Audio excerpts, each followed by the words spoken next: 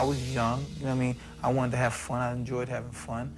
And maybe I took it further, whatever. People know who I am, and people know I have money, and people know I'm young. You know what I mean? So they put the two together, young, black, single, with money. 90%, 80% of the people believe what they read. And, I mean, that has a big effect on people. If they ever got a chance to know me, they would think differently. They would think totally differently. Hi, everyone. Welcome to this week's episode of No Happy Endings. Today, Dave Zirin and I are going to drop into one of our shared favorite sports documentaries of all time, Barbara Koppel's 1993 film Fallen Champ, about Mike Tyson. This is such an interesting documentary on so many levels in terms of looking at the rape trial with Desiree Washington, how divisive that trial was, the support that Mike Tyson got, and really the abuse that Desiree Washington suffered, and a real exploration into Mike Tyson's iconography, how it was built up, how it was torn down, how this incredibly damaged kid from Brownsville was so damaging to so many people, and the support structure that he received up in the Catskills. I mean, it sort of deconstructs the whole mythology of Mike Tyson. And Koppel even delves into rape prevention clinics, talking about groupie culture and how at the trial it was sort of suggested by Tyson's defense attorney that there was something cultural about his sexual harassment of women. There's just so many layers to this film, and especially for its time, it just seems so ahead of its time in the complexity and nuance that it affords all of the people that it's talking to. Leon Gast, most famously known for his Academy Award-winning film When We Were Kings, also worked on this film. It's really, really something to check out if you haven't seen it already. I think it stands up incredibly well. So I hope you enjoy Dave Zirin and I talking about Fallen Champ.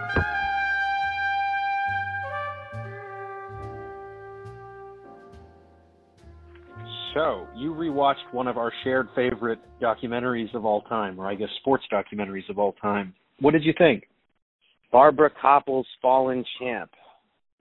Yeah. Wow. I mean, I watched the documentary obsessively in the early 1990s. I had an old videotape of it. I would show it to people when they would come by and just to get their feedback on it. I was a teenager at the time. It was this political documentary about somebody who I felt an affinity for, and Mike Tyson, and it was a critical documentary. So it had a very strong effect on me and my consciousness. I was easily the first piece of feminist art or film that I had ever seen, and it made me think about things in a very different way. So it had such a powerful effect on me in the early 90s when it came out. Fast forward to today, first time I've seen it in so many years, and I really think it's ahead of its time for better and worse. I think it's totally ahead of its time in terms of it wrestling with toxic masculinity and this idea that Mike was somebody whose misogyny really led to his downfall, and to people around him who enabled that misogyny led to his downfall. I think that thesis that runs through it and it is very powerful. I also think it's shockingly kind of colorblind as a documentary. It doesn't really deal with questions of race and racism until you get to the court case. And there it deals with it in terms of what his lawyer argued and then what the prosecution argued against him. And then, of course, dealing with what Farrakhan was saying about the rape. And, with race is very tied up in that and the treatment of black women by black men. But nothing is really said explicitly about, from a perspective of race, about, growing up in Brownsville in utter poverty, then moving to the Catskills in what looked to be an almost entirely all-white environment, being raised by these two white parents, Customato and the woman whose name I cannot remember. Camille Ewald. Yes, his mother and father. And yet it's coded in there. Like when one of the sports writers says he was raised there like a pit bull. Yeah. He was bred to be a fighter, raised like a pit bull. Teddy Atlas says that he was teased and called Mighty Joe Young in school. Mighty Joe Young, of course, being like a King Kong type figure, a gorilla. Yep. But there's no kind of racial analysis of what that might have or must have done to this young man growing up in this environment, which I thought was a little bit blind in terms of some of the things that were being coded in terms of what were being said about him. But all in all, and then there was, I just have to throw this out there, there were a couple of little delights in watching it after 30 years. First was just out of nowhere in 1992, seeing that Kimberly Crenshaw was one of the people speaking. Kimberly Crenshaw, of course, has become very renowned for critical race theory and also the word and term intersectionality, which she's largely credited for coining. To see her as one of the people speaking in this setting of black women discussing the case, I thought was fascinating.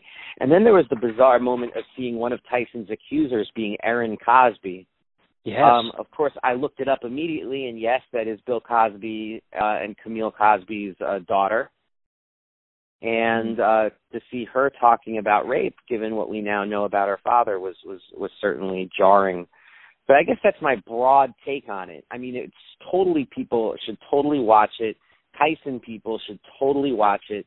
There's a ton of hagiography that's coming out about Tyson, Jamie Foxx in a movie, other documentaries. But this is one that deals with the question of rape, women's rights, sexual assault in a way that's very smart and very interesting. But I do think it's overly race blind in terms of understanding him and his trajectory. So that's my take. That was a long take, but that was my take. No, that was great. And I'd like to get into the granular level of kind of the way this film was broken up into the different chapters of Tyson's life. Obviously, this starts in 1993, so it's beginning with Tyson in jail. He's not going to get out for another 2 years.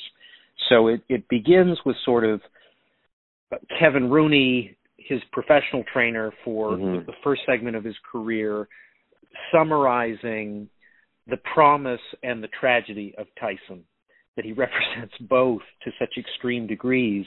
And then we just get a glimpse of Desiree Washington, who he was convicted of raping, almost as this kind of cipher. I mean, I agree the feminist take on this from the women that you described. There's a rape prevention group talking about it, about the rape case and the way the court case was playing out, the way his defense attorney was framing him as almost like an act of cultural, like this was a black cultural thing, the way he was talking to her and stuff. You have Joyce Carol Oates in there, which was very interesting. But why don't we just go through the film? Because I think that I agree with you. I mean, I was 14 when I saw this, and I watched it all the time before I would imitate Mike Tyson and go running in the morning at 4 a.m. because I thought, what a crazy thing to do. Was the dialectical approach of this film, as much as it does feel very feminist in framing their side of things, you do get the counterpoint also of a security team being hired almost explicitly to keep women away from him. And ex-girlfriends of his saying, countering the rape prevention people saying, just because women come up to a superstar athlete and say, I'm so happy that you won whatever it is you won in your great victory, doesn't mean they want to sleep with you. And the ex-girlfriends are saying, and the limo driver is saying, when I get the underwear from women every day, it's pretty clear they don't want to talk about boxing.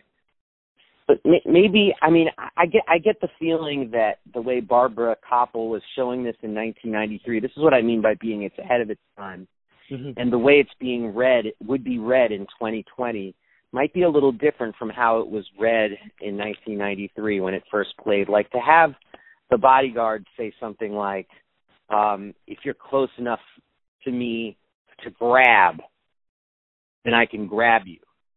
That's not an exact quote, but that's basically what he says. Like, if you're close enough to be grabbed, then you're going to get grabbed. That's pretty harrowing. And I don't know if people would have seen that as harrowing in '93 or just been like, yeah, that's groupie culture, I guess. But certainly in this age of Me Too, it's beyond horrifying. It's this idea, oh, you have the right to physically grab somebody because they're close enough to you. And then this is another thing, like reading it in 2020. I mean, Alan Dershowitz, basically, without having any legal knowledge whatsoever, just bloviating, describing what happened to Desiree Washington as groupie sex. And at first it seems like he's just explaining what groupie sex is in the abstract, but then he goes straight for the jugular and says Mike Tyson shouldn't be in jail for groupie sex, saying that. And I got to say, like, it's very hard to watch that in 2020 and not think about who we know Alan Dershowitz to be, this Jeffrey Epstein compatriot who likes getting massages in his underwear. I mean, so there's this web by underage girls. So there's this web of toxic masculinity in the film that I really do think Barbara Koppel was trying to put forward, but that maybe audiences in what you said, 93, were not made ready to see or understand the way we would understand it in 2020. Well, Dershowitz actually characterized it, not in the film, but separately, as the greatest miscarriage of justice that he had ever witnessed. In this saying that in this country, that's quite a bold statement. Yeah, shocking.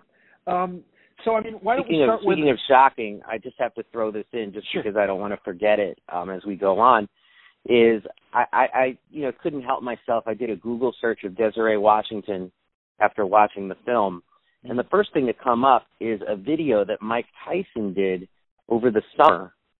That's like this handmade camera, this guy talking to him, like a 5-minute video that just says Mike Tyson talks about Desiree Washington, just made over the summer. And it's pretty upsetting. Like the guy interviewing him is just basically a Tyson groupie himself, basically. And he's just like, let's keep it, he's saying, let's keep it real. I know you didn't violate this woman. That's not who you are. You're Mike Tyson. You never had to do anything like that. And Mike Tyson says back to him, oh, I violated women. Of course I violated women. But I didn't violate her. But yeah, I violated women. And the guy has no response. He's just like, and then he quickly goes to another subject. Jesus. But it's a pretty harrowing thing to watch. And then you keep in mind that, even though Mike Tyson is saying this stuff on video, anybody can see it, there's still this process of him being rehabilitated to a profound... I mean, he was a cartoon on the Cartoon Network a few years ago. Jamie Foxx is going to be him in a movie, and it's just I don't know. It's a hell of a statement that he still has so much cultural currency. Well, I went a little further in trying to find out where Desiree Washington is, not with any aim of contacting her, because I think she clearly wants to have a private life after this case. I mean, geez, she was 18 years old at the time that this happened, when she was a contestant in the Miss Black America pageant in Indianapolis at the Black Expo. But I think from what I gleaned from a more in-depth search was I know where she's located, and I think she's put herself together. She's a professor now, and she's married, and it looked like she's really put her life back together and seems to be productive, and things seem to be working out really well for her. And it fascinates me in this age that, like, she's not given any interviews. There's no book about this. She just disappeared afterwards to private life. And correct me if I'm wrong, but never brought civil suit against Tyson. No, I don't believe she did. Believe she did. And so, and that really runs against, like, and this is why I think Barbara Koppel was doing this, like, very, very smartly in the film, is it runs against, like, everybody when they talk about groupies and groupie culture, there's always that explicit, this is about these women being gold diggers and going for for the bucks, and it's all like a game to entrap them. And that one bodyguard talks about like how he had throwing women out of the limousine, and all this stuff like that. And the character that's portrayed of Desiree Washington in the film, I mean, is unassailable in terms of her youth, in terms of her innocence, the response of her, like, heartbreaking. I would challenge anyone not to cry seeing her father well up and talk about how his daughter can't hug him the same way anymore. No, Expo. She was a Sunday school teacher. She volunteered for special events for troubled youth. She wanted to be president. She wanted to be president, she said, as she spoke at a beauty competition. I think in subsequent years it has been raised that she made an allegation against like a Rhode Island basketball team for a previous instance of sexual assault, and I think the insinuation was her father being very religious, that once it was discovered that she was sexually active, to hide from that, she made this allegation of rape there, and that was protected from being entered into evidence in the Tyson trial. Did you ever, like at that time when you were researching about it since, hear about those kind of innuendos and rumors and stuff? Yes, yeah, I did, and I discounted them. I agreed with the court's decision to keep them out as not necessarily material to what we're talking about here, because the Tyson story and what's so crazy about this case is like I'm actually convinced that Mike Tyson thinks he did nothing wrong, and it's like the stories of what actually happened in that bedroom, which sounds like 2 minutes of a horrific encounter, an act of violence from her perspective, a groupie sex from his perspective. It's the same story of what took place. And Tyson's response is, I should have walked her down to the limo. Right. Like that was his first response. And not realizing that you take somebody, I mean, Desiree Washington, I believe, was 5 feet tall and weighed 100 pounds. Yeah. And he basically threw her around, and when it was done, threw her out the door. And I think that there's guilt there that you can establish even in this sort of he said, she said situation, because they were both saying the same thing. Yeah, and I mean also just the detail of what she testified to, saying that Tyson said to her as this was taking place, "Don't fight me, mommy," is a pretty chilling line. And then on the other side there was people who were supporters of Tyson who said, according to her testimony, that she went to the bathroom when she entered his hotel at 2 or 3 o'clock in the morning and removed her panty liner, and clearly that meant she wanted it or something like that. Like it's really horrific, the extremes that people go to defend Tyson, when I think this movie very effectively lays out from one of his first caseworkers when he's maybe 12 years old, that women were always a problem for him. In school, he is making advances toward people. He famously made an advance toward his first trainer, Teddy Atlas's niece, I think, but is that who it was? They never say explicitly in the film, at least. I believe subsequently it's been reported that it was his niece, or he's even said that it was his niece, but it was not just verbally harassing her, but I think grabbed her as well. But it seems like all the way through you have people that were witnessing Tyson making advances on women, and this was somebody that before boxing allowed him to have a degree of celebrity and money, had enormous difficulties with women. He was incredibly shy. He was always told that he was ugly and always felt very unattractive. So, I mean, going from one extreme to the other with, by 18 years old, he's on the cover of Sports Illustrated. Yeah. And that's what's so, I think one of the sad macro things is he talks about in the film about not wanting fame anymore, and about how he felt like it destroyed his life. And then today it seems like all he's about is trying to recycle his own fame. Yeah, and you were saying earlier just about some of his supporters, like that interviewer with him talking about Desiree. I don't know if you went to the Mike Tyson or saw the Tyson one-man performance that Spike Lee directed for HBO. The whole audience was that. The whole audience was cheering him, saying disparaging things about women and specifically Desiree Washington in a way that it was like a celebration of toxic masculinity. It was really disturbing, and I couldn't understand how Spike Lee participated in it, frankly. Like, it was just so tone deaf. Yeah, that's really harrowing. I mean, and that was very hard to watch, the one-person show. And it's worth a whole another discussion. And I know there's another documentary being done about Tyson right now. I wonder what that's going to look like. But it's worth like that discussion about why it is people maintain this fascination with him. And could you I'm sorry to interrupt. Could you tell me about that documentary? I'm not familiar with that. Oh, all I know is that after I watching Falling Champ, I reached out to Kimberly Crenshaw to be like, what was that like to be in that documentary? And and she one thing she said was, it's like you get interviewed for a long time, they only use a small portion of it. And she said, she did a little reminiscing about, and the film did this as well, about 1992, coming out of Clarence Thomas and Anita Hill, and just the fissures that were taking place in the black community with black women asserting their rights to personhood.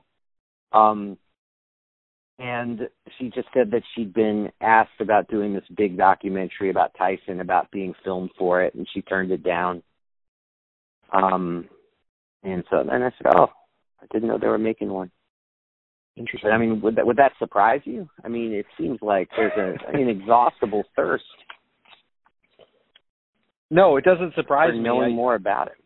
Yeah, I just wonder what else is left in the record to account for here. I mean, with two memoirs of his, 6 biographies or so, numerous documentaries. But I mean, this is the one that stays with me the most. I just rewatched it this morning, and I don't know, like you were saying, the sort of dialectical approach of just how many people are offering one point of view and then it gets countered was a big deal to me at 14 to see that way of structuring an argument and carrying it through to get him from such a horrible childhood at 178 Amboy Street, where he ended up in Brownsville after I think his mother lost her job and then got on welfare over there. And then the famous, you're seeing the pigeons there. I don't know if you noticed Shannon Briggs at the beginning when they're in front of Tyson's door is just standing there because he was growing up there with his blonde locks. It was interesting to see him there. What do you make about the origin story of Tyson? As you mentioned, race is such an interesting factor with him. Growing up in Brownsville, I believe, has the highest density of low-income housing in the United States, followed by Spanish Harlem. So he's coming out of one of the worst dungeons that America can dish out on a kid. Yeah. And then this whole white savior narrative of Customado. So why don't you just walk me through just your thoughts about where he grew up? I don't know if you've been around that area before. Yeah, I'm from New York City. I had a friend who lived in Brownsville.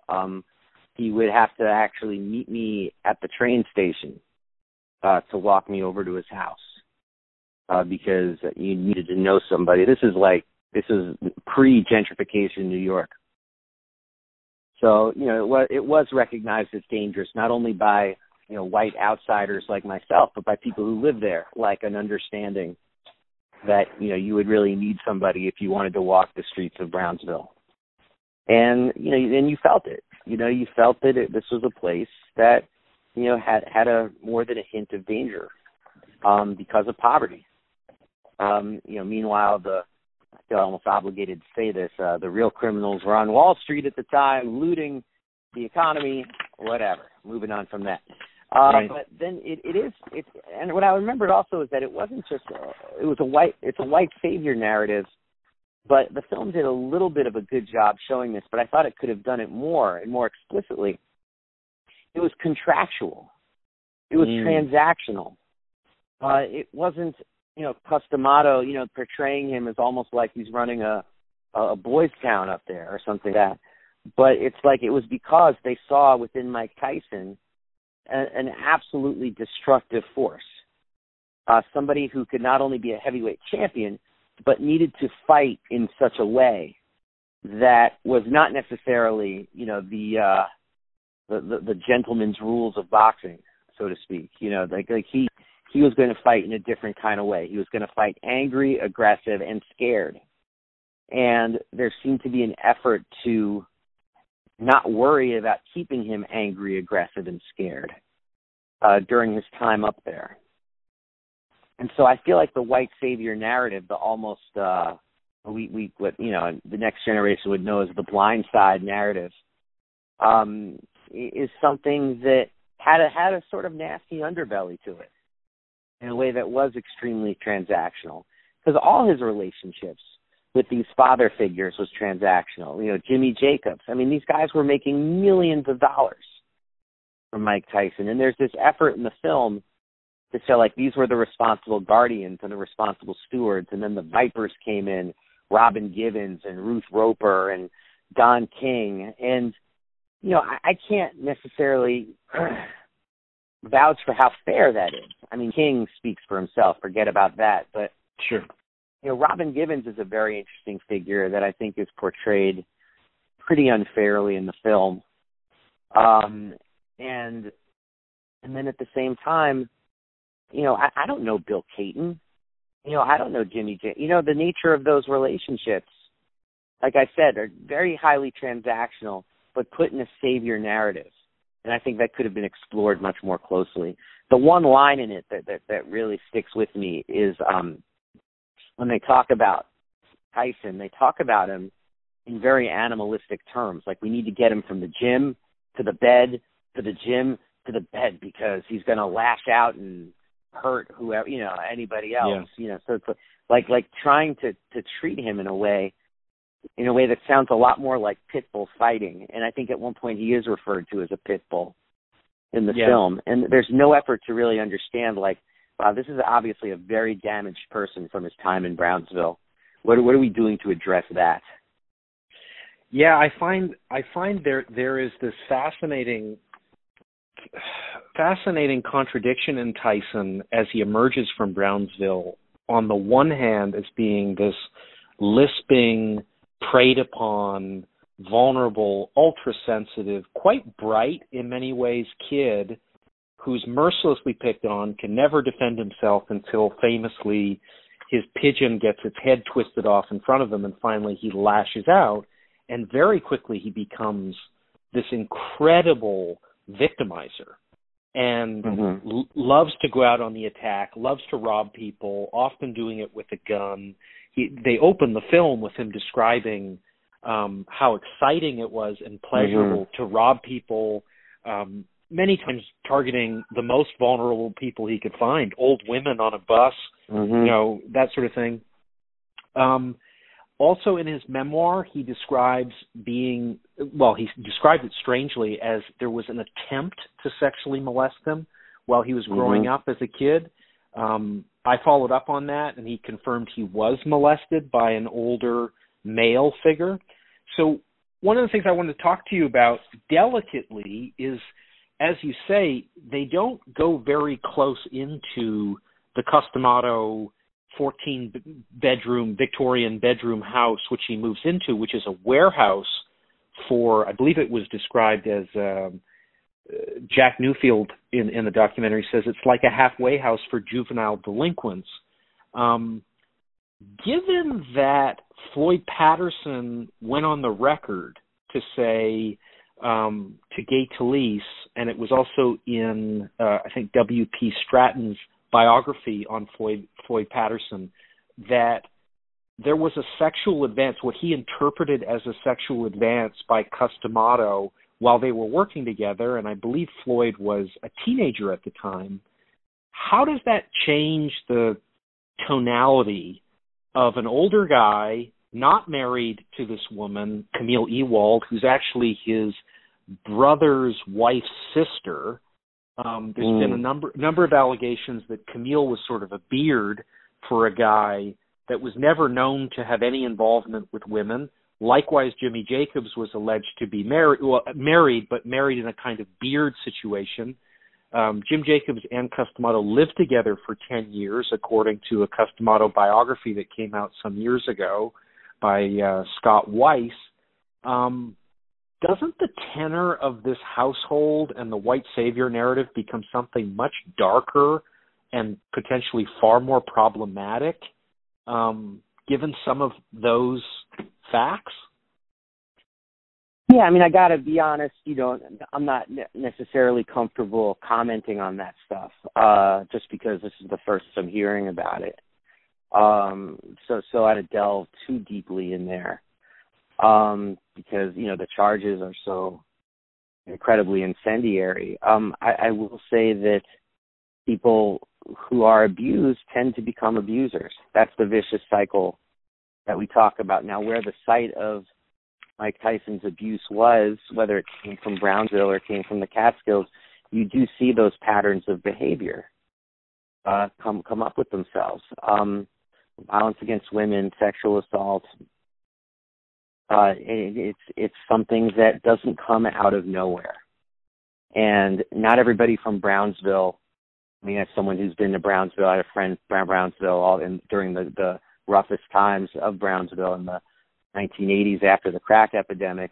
They're wonderful people in Brownsville, amazing people in Brownsville. So it's not enough just to say, well, he's from Brownsville and that's how this happened, or his mom was on welfare and that's how this happened. There's usually something much, much darker there that explains it. And, maybe someday we'll get a truth to that. The part about Cus D'Amato, maybe you could help me answer this, but I've always found interesting is everything I've ever heard about Cus D'Amato, they say, Floyd Patterson, Torres, and then Mike Tyson. I mean, for a guy who was in the game for, almost 50 years,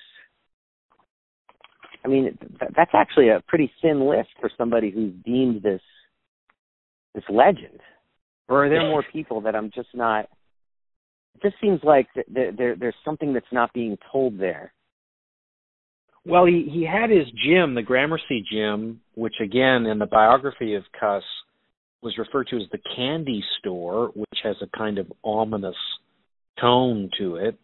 I think he leaves Manhattan, has a strange background. He had a brief stint in the military. His military records were sealed after his death, as were his military records, medical records were sealed, and FBI files, because, he was very, very left-wing. I think Tyson called him a communist, so I can imagine during the whole McCarthy era, he must have run into some problems if he was vocal about his politics. But, where did he get this Victorian house from? Because purportedly he never took money from any of the fighters that he trained. Where did he get the gym from?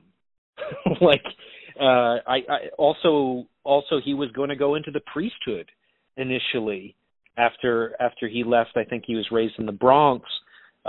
He's an extraordinarily mysterious figure in that he sort of emerges and has these champions, but you're right, it's not like he's an insider in the game. He's very much an outsider. He's very publicly anti-mob, even though privately he was dealing with the mob.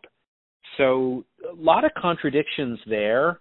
And I agree with you about Tyson. One of the quotes that always stood out for me as the most arresting that he ever gave was, I think, going into the Lennox Lewis fight at a press conference.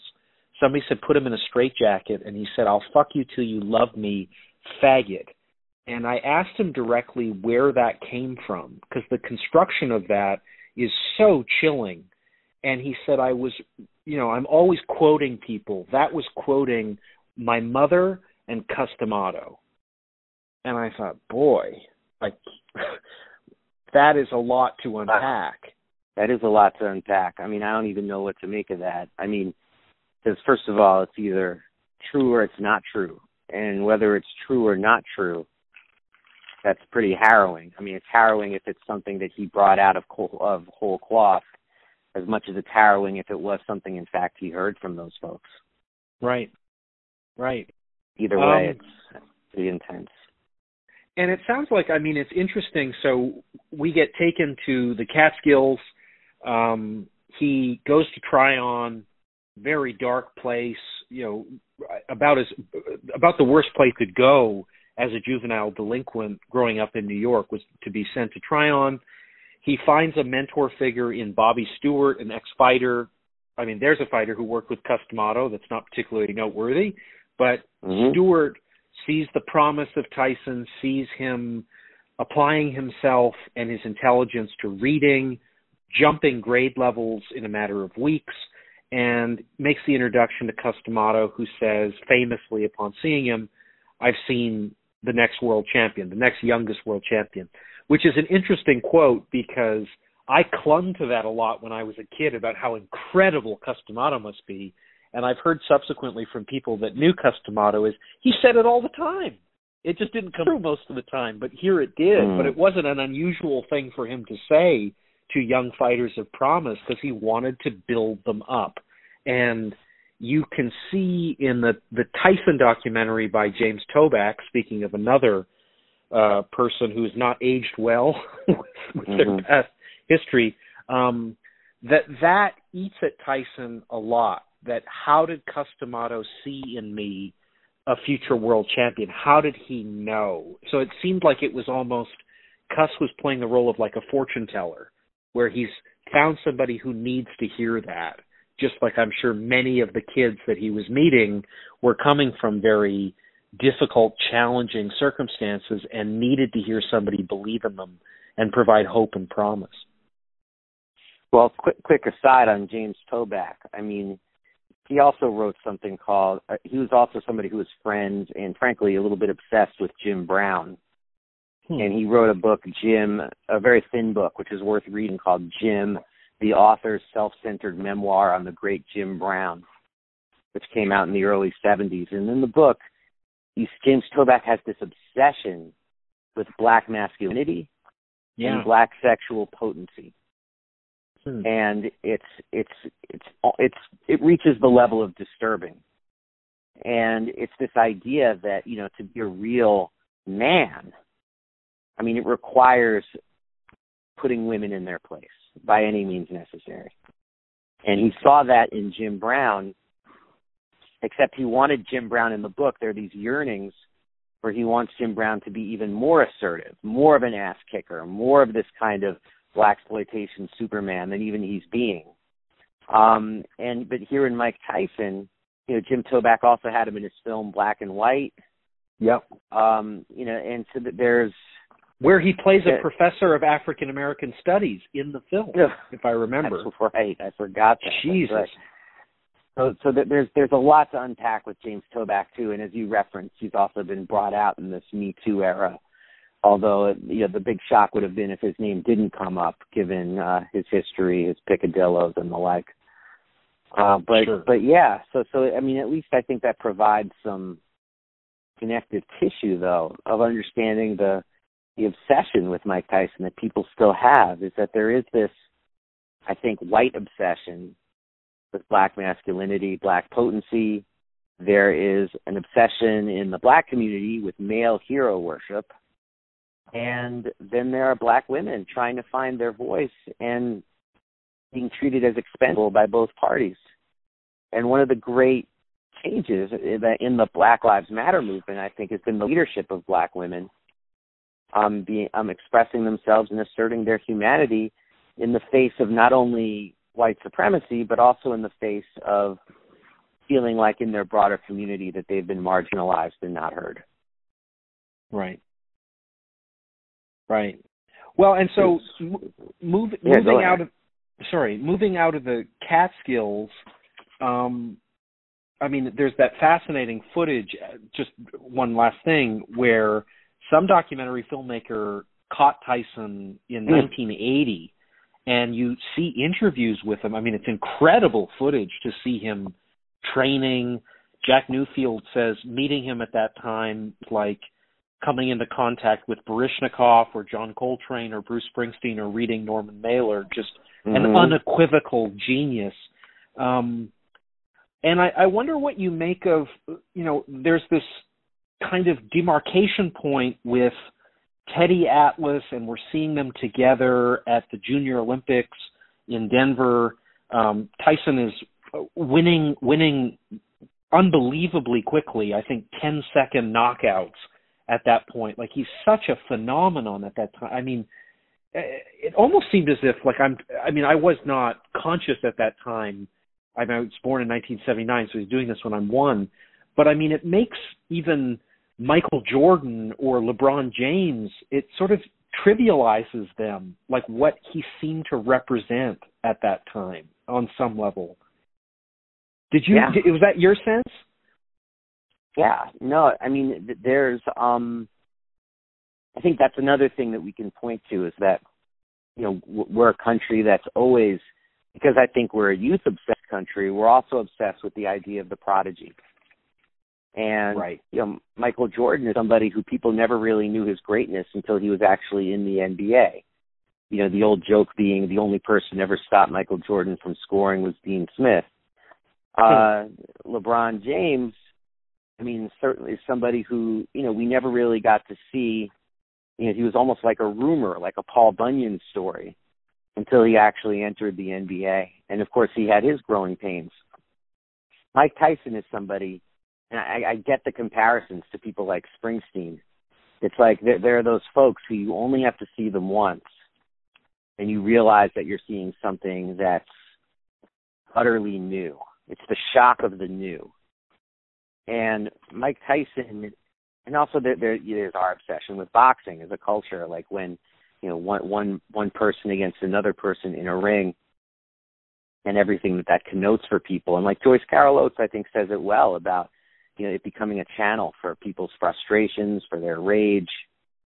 And so you can imagine, like, if someone who's your channel, your avatar for your own frustration, anger, rage, violence, someone who perfectly epitomizes it, not somebody who's so pretty like Ali, or somebody who's just throwing out a heavy jab like Larry Holmes, but somebody who is actually the epitome of that rage and that anger, then gets caught for rape. I mean, think about what the psychological break that creates among a lot of the fandom out there, to the point of which they're saying things that are completely irrational in defense of him. It's not that different from a Trump phenomenon, where you have all these Bible belters who, Trump is currently, as we're doing this podcast, trying to undermine the Constitution and democracy in this country. He's been accused of sexual assault more than 24 times. And yet, while some evangelicals, like a minority of them, have broken from Trump, the overwhelming majority, it only binds them closer to him. And I think we got a similar story here. No, and it's fascinating because, we're going to get to Trump because the apogee of Tyson's professional career, and I think the other thing that you left out, apart from LeBron and Jordan stuff, is just Tyson at such a young age is generating money that's so wildly disproportionate to any other superstar athlete. As well as disproportionate to the time that he puts in to earn that money. Like they mentioned him making $250,000 a second against Michael Spinks. I mean, to be that destructive and to take care of your business in such short order, I mean, it captured the imagination. Yeah, I mean, $21 million at that time, the biggest art sale in the world was Van Gogh for $51 million for irises, and even that was sort of complicated because it wasn't it was kind of a manufactured sale. It ultimately dissolved, but you're just like, geez, Tyson needs to fight for 4 minutes, and what he's putting on this canvas is worth more than any other artistic expression in human history in terms of how we're commodifying it.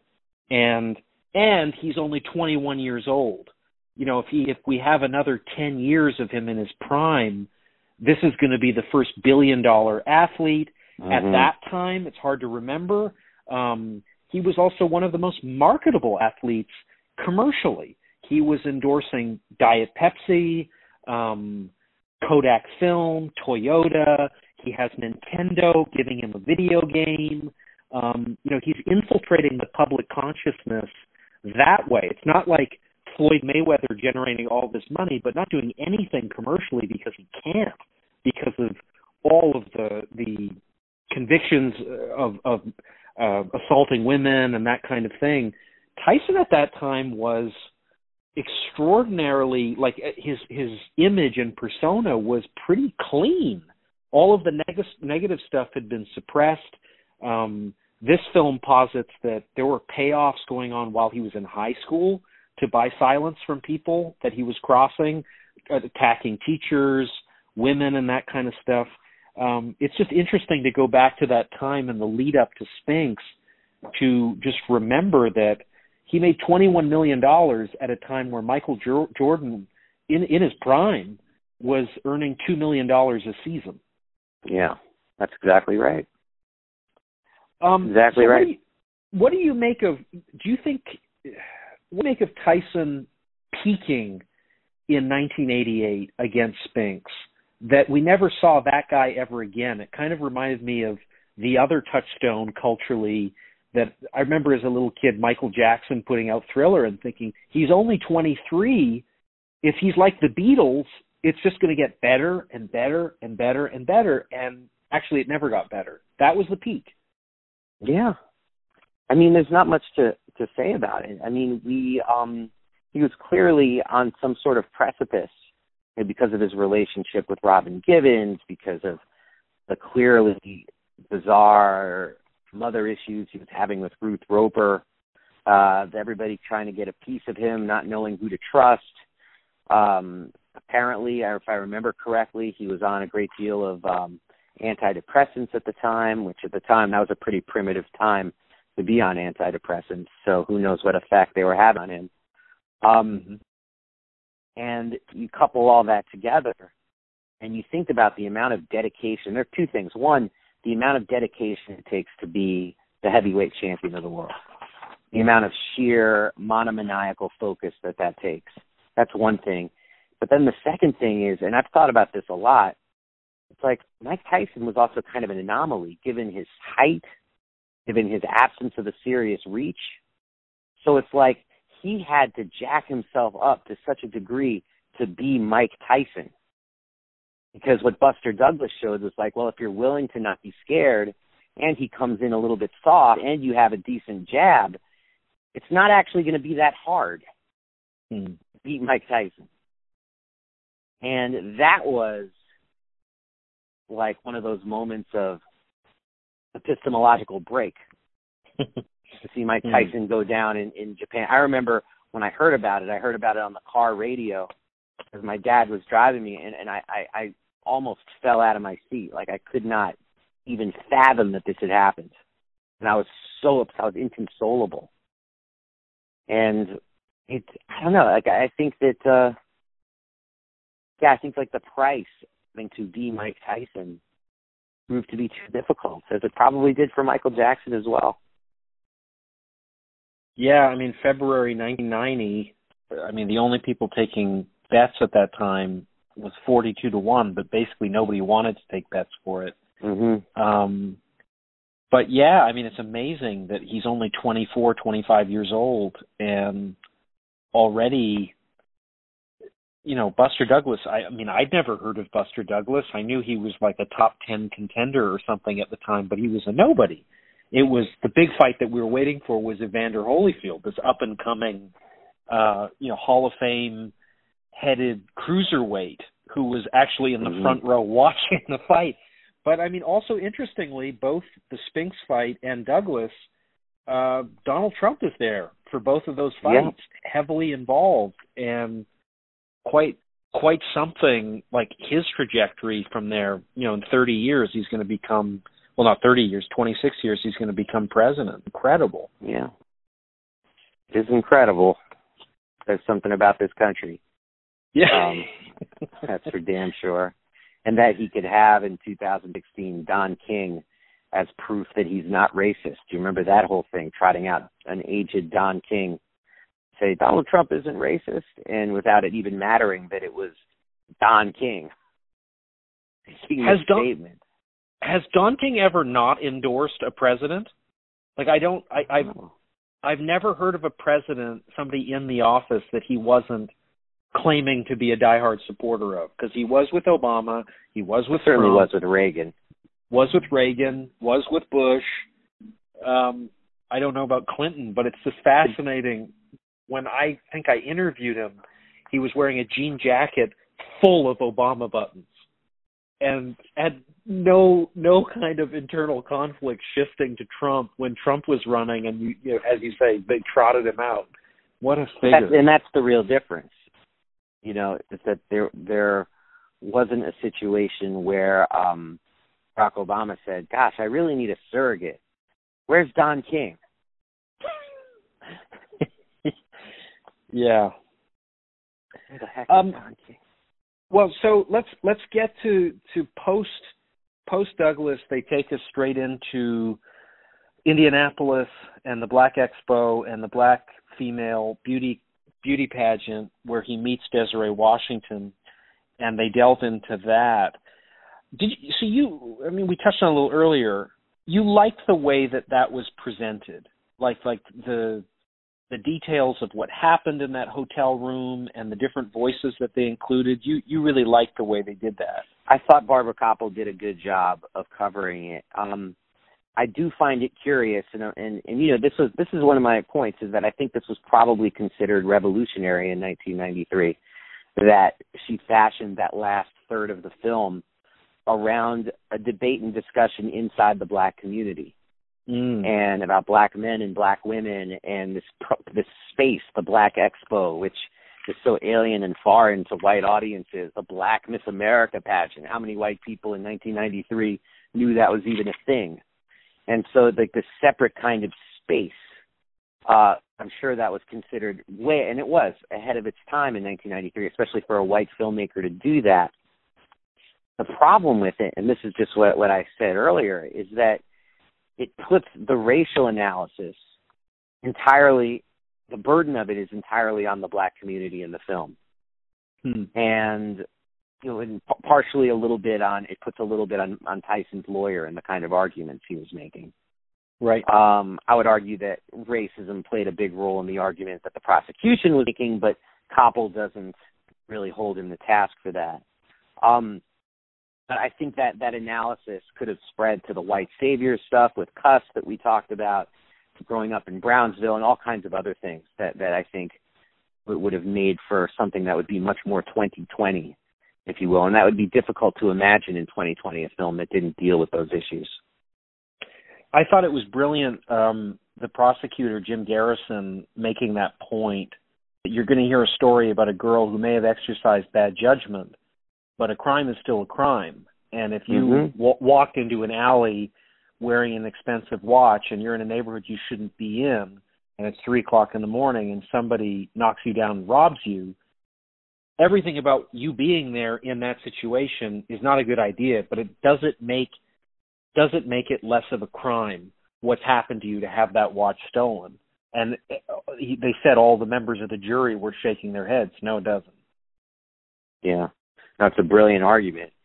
There's it makes me a little uncomfortable, like describing Tyson as being a bad neighborhood that you walk into. I mean, there's obviously some serious racial coding with that.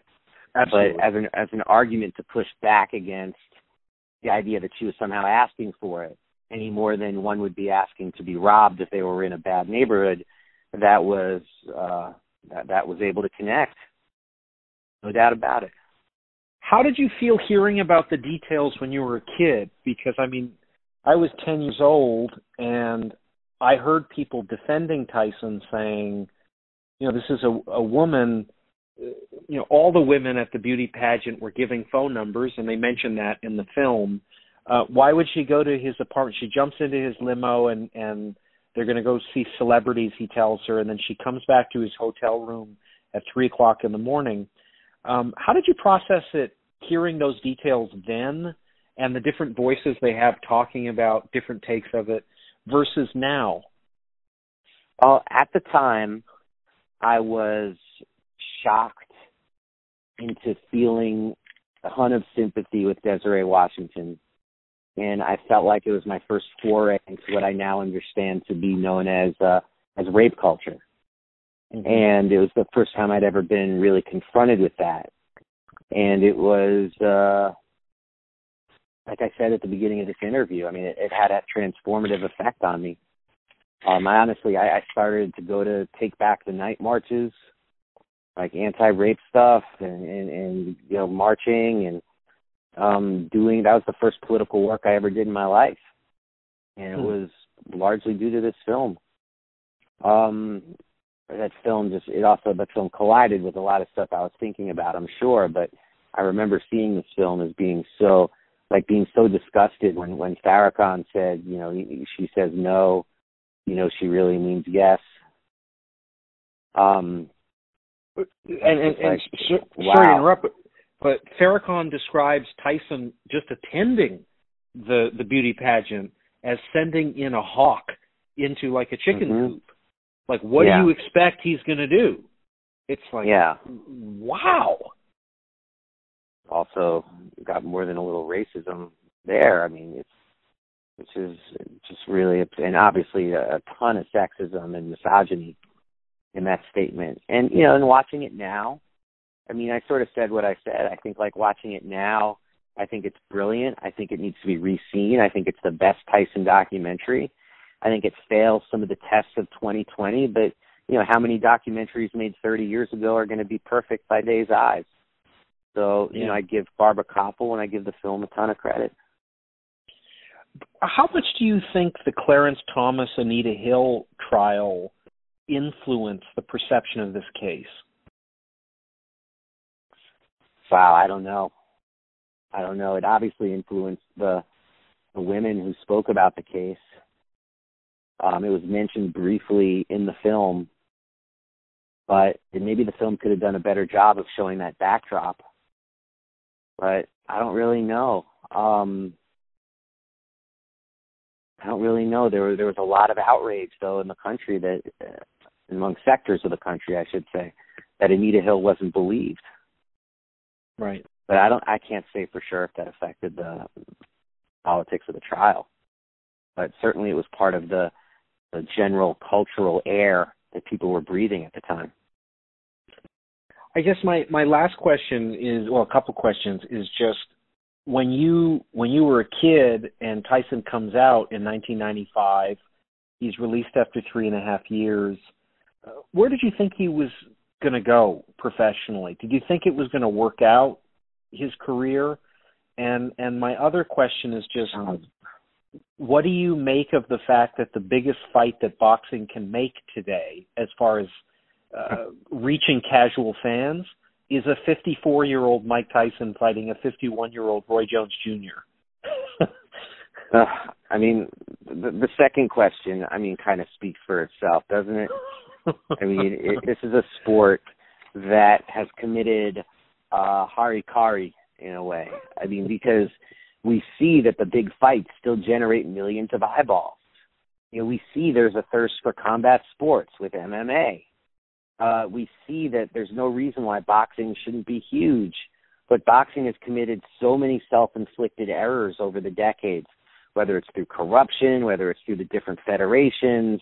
I mean, I used to be able to tell you, like, who was the top 10 of the WBA rankings. You know, I mean, imagine if the sport was still structured in a way where people knew the fighters and there was only one league, so to speak, you know, and like how that could then operate. And if the power was taken away from the promoters and there actually was a commissioner, you know, these things that other people have said forever, you know, I'm not saying anything new, but it's committed so many self-inflicted wounds. As for boxing, and Mike Tyson, when he came out, I mean, I honestly thought, and I'm not just saying this, like I was a pretty big boxing fan at the time. By that time, watched the Buster Douglas fight, read a ton of articles about it. I thought he'd be chum in the water for real fighters. I mean, coming out of jail after all that time, thinking about Razor Ruddock, and I thought he was just a very, very dangerous man. And, you know, and Evander's Evander. So didn't think too much about it, if I'm telling you the truth, in terms of what his future would be. Still, I mean, he was able to earn $400 million Yeah. largely as a kind of sideshow. It's staggering, isn't it? Was his name Peter McNeely? Wasn't that Yeah. the first guy he fought? Yep. $25 million for that. I don't know where I pulled that out of, but Peter McNeely, I'm sure there'll be a 30 for 30 about him someday when they run out of other topics. I actually attempted to interview him some years ago. I think it was the anniversary of the fight, and he used the N-word to describe himself in terms of saying, "I'm a broke ass N-word," and it was just, okay, thanks, Peter. Whoa. Yeah. Okay. Yeah. But keeping it very Peter. Keeping it very New England. Wasn't he from the Boston area? Yeah, but he was slurring. He's clearly suffered some serious consequences from his career, getting hit in the head a lot. So it's a tough thing when you interview older boxers. I've certainly been there. Yeah, Never easy. You know, I think Facing Ali, that documentary where they interviewed his opponents, I think 60% of them required subtitles, even though English was their first language. Oof, brutal. Yeah. Dave, thank you so much for this. I was really happy to find somebody that loved this film as much as I did. Well, I knew you were excited about doing this interview to chop up this film. I hope it met expectations for you. Yeah, no. I encourage, I mean, if people haven't seen it, because it is so goddamn old. I mean, like you, I had an old VHS of it that I think I broke the ribbon of it from just watching so much. I just loved the way she laid it out. I mean, I wish we had more female filmmakers having opportunities to make films about male figures, because it's always so interesting. Yeah, agreed. I know I interviewed Ken Burns and Lynn Novak, his co-director, who's making a 6-hour documentary on Hemingway. And one of the things I loved about that film, which they previewed for me, is half the people behind the camera and half the people on camera are all women. And it serves to allow somebody like Hemingway to have complexity for a change, and nuance. When we're asking for it all over the place, he's somebody who's afforded so little nuance or complexity that it really made for such a rich, textured film. No, that's real talk right there. I agree with that. Yeah. So anyway, Dave, thank you so much. I know you're busy. I don't want to take up too much time. Oh, no. Thank you. I appreciate it. Let me know when this is up. But, thanks, Dave. Be well. Bye. Yeah, likewise. Bye-bye.